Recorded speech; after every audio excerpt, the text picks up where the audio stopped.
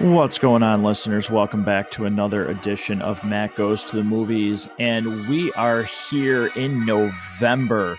Boy, seems strange that it's already November, a year almost gone by. But nonetheless, here we are. And November is really exciting for me here at the show because it kicks off animated movie month. And we are starting with Batman Mask of the Phantasm, one of my favorite portrayals of Batman in absolutely any media form.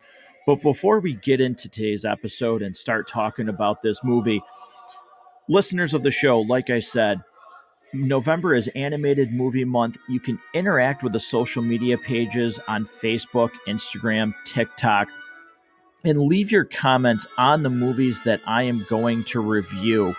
Tell me what you think of them, your opinions, and even after these episodes are released, continue to comment. Let me know what you think about this review. That's one of the funnest parts of doing this podcast is being able to interact with listeners and just hearing the different opinions on what you think about these movies, my opinions.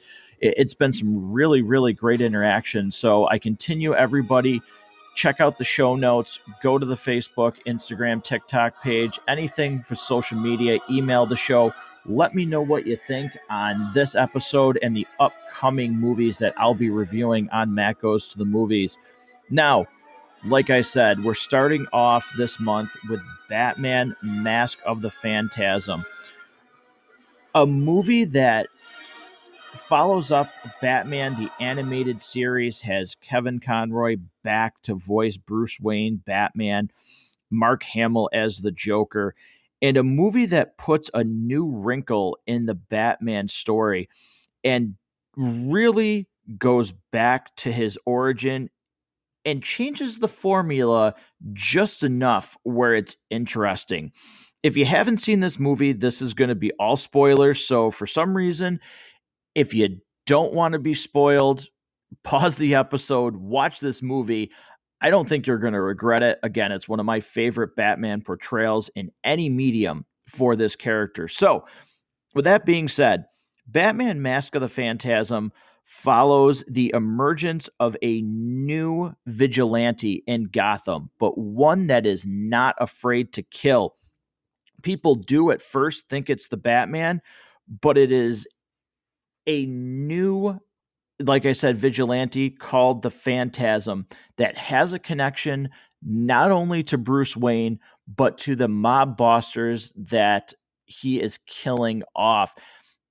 And it's more of a mystery movie than an action movie. There's action in this, but an incredible story that not only again makes you think about who the killer is, who is this new person in town, but also doesn't shy away from the fact that it is not this cool thing to be Batman.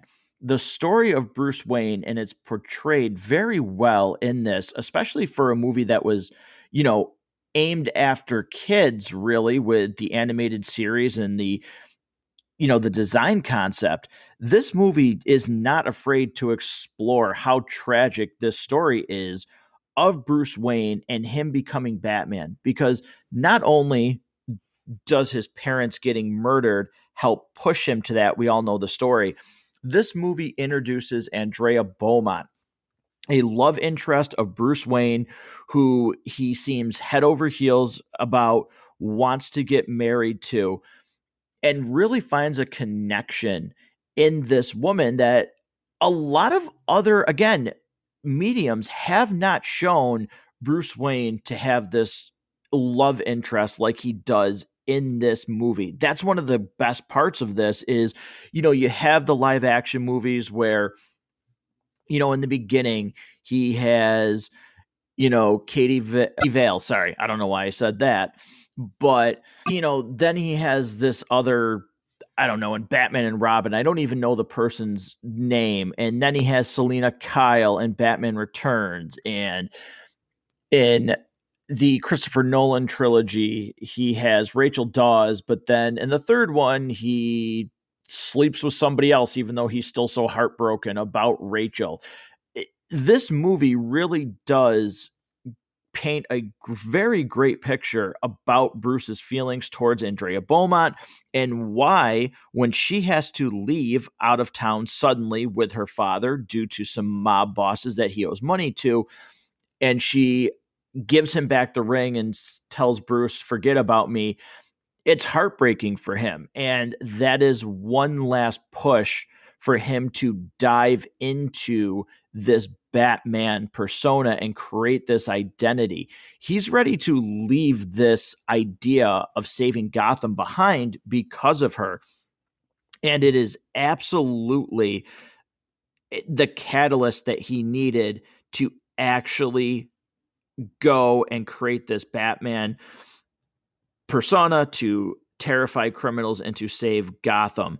And one scene that's just really great is when he first puts on that costume. Alfred sees him. He is shocked.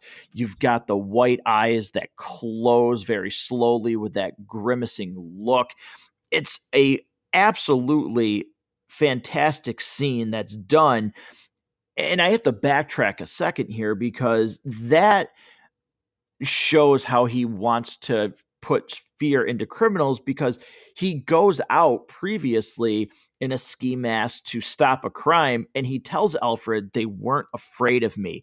So it does a very, very good job of showing the progression of Bruce and this persona to strike fear into criminals and to be a symbol, which actually I really, really like. So you have all of those factors, and then you have the Phantasm, who you're not sure who the character is. And now it's a lot easier to read the signs when you're older that it turns out the Phantasm is Andrea Beaumont.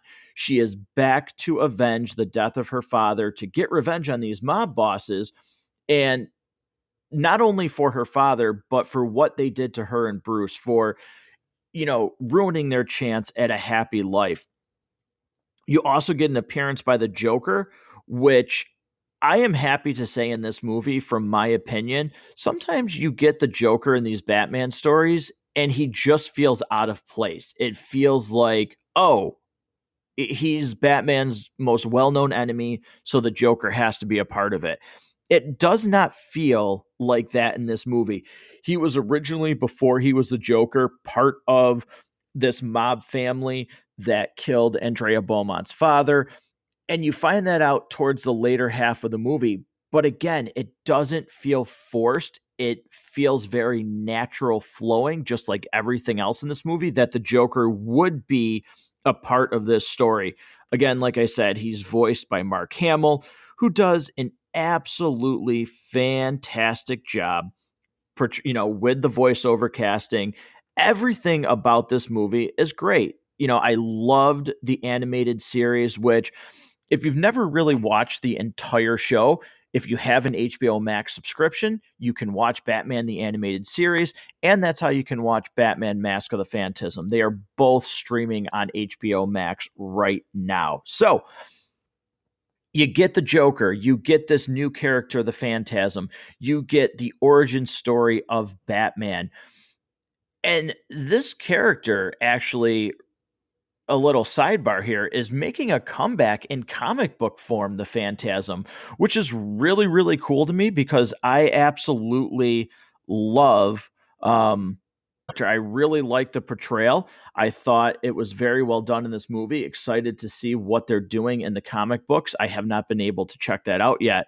But for anybody who has not seen this movie, I highly recommend checking this out. Again, it's got good action. It's got a very, very deep emotional story between Bruce Wayne and his love interest, why this drives him to becoming Batman, understanding that he can't just go out and fight criminals, as Bruce Wayne, even in, his ski mask. He needs to be a symbol. This movie portrays all of those aspects very well. And for, something that's aimed at kids, again, it teeters that line incredibly well. When you were a kid, you could watch this movie and enjoy it. But as an adult, going back and watching this movie, you can appreciate the tone that they still can have in this movie and make this something that you can think about that, yeah, Batman, he's so cool. He's one of the most popular characters in history. But the story of why he's Batman is so tragic, and the life of Bruce Wayne is so tragic. Never really being able to live his life because of this promise that he wanted to make to his parents, that he would protect Gotham and he wouldn't let what happened to him happen to anybody else. When you get down to the deep rooted cause of this is a very tragic story. Bruce Wayne is not this, you know, oh, look at him. He's noble in that he's trying to save the city, but his life is just always struck with grief and he's never truly living. This show really, really explores that in a way that sometimes other mediums don't. And for a kids' movie, they do a fantastic job of making this such a broad scope that every age can enjoy this movie. I highly recommend checking this out because it is, once again, one of my favorite portrayals for Batman in any media form, especially in movies. I think they absolutely nail it.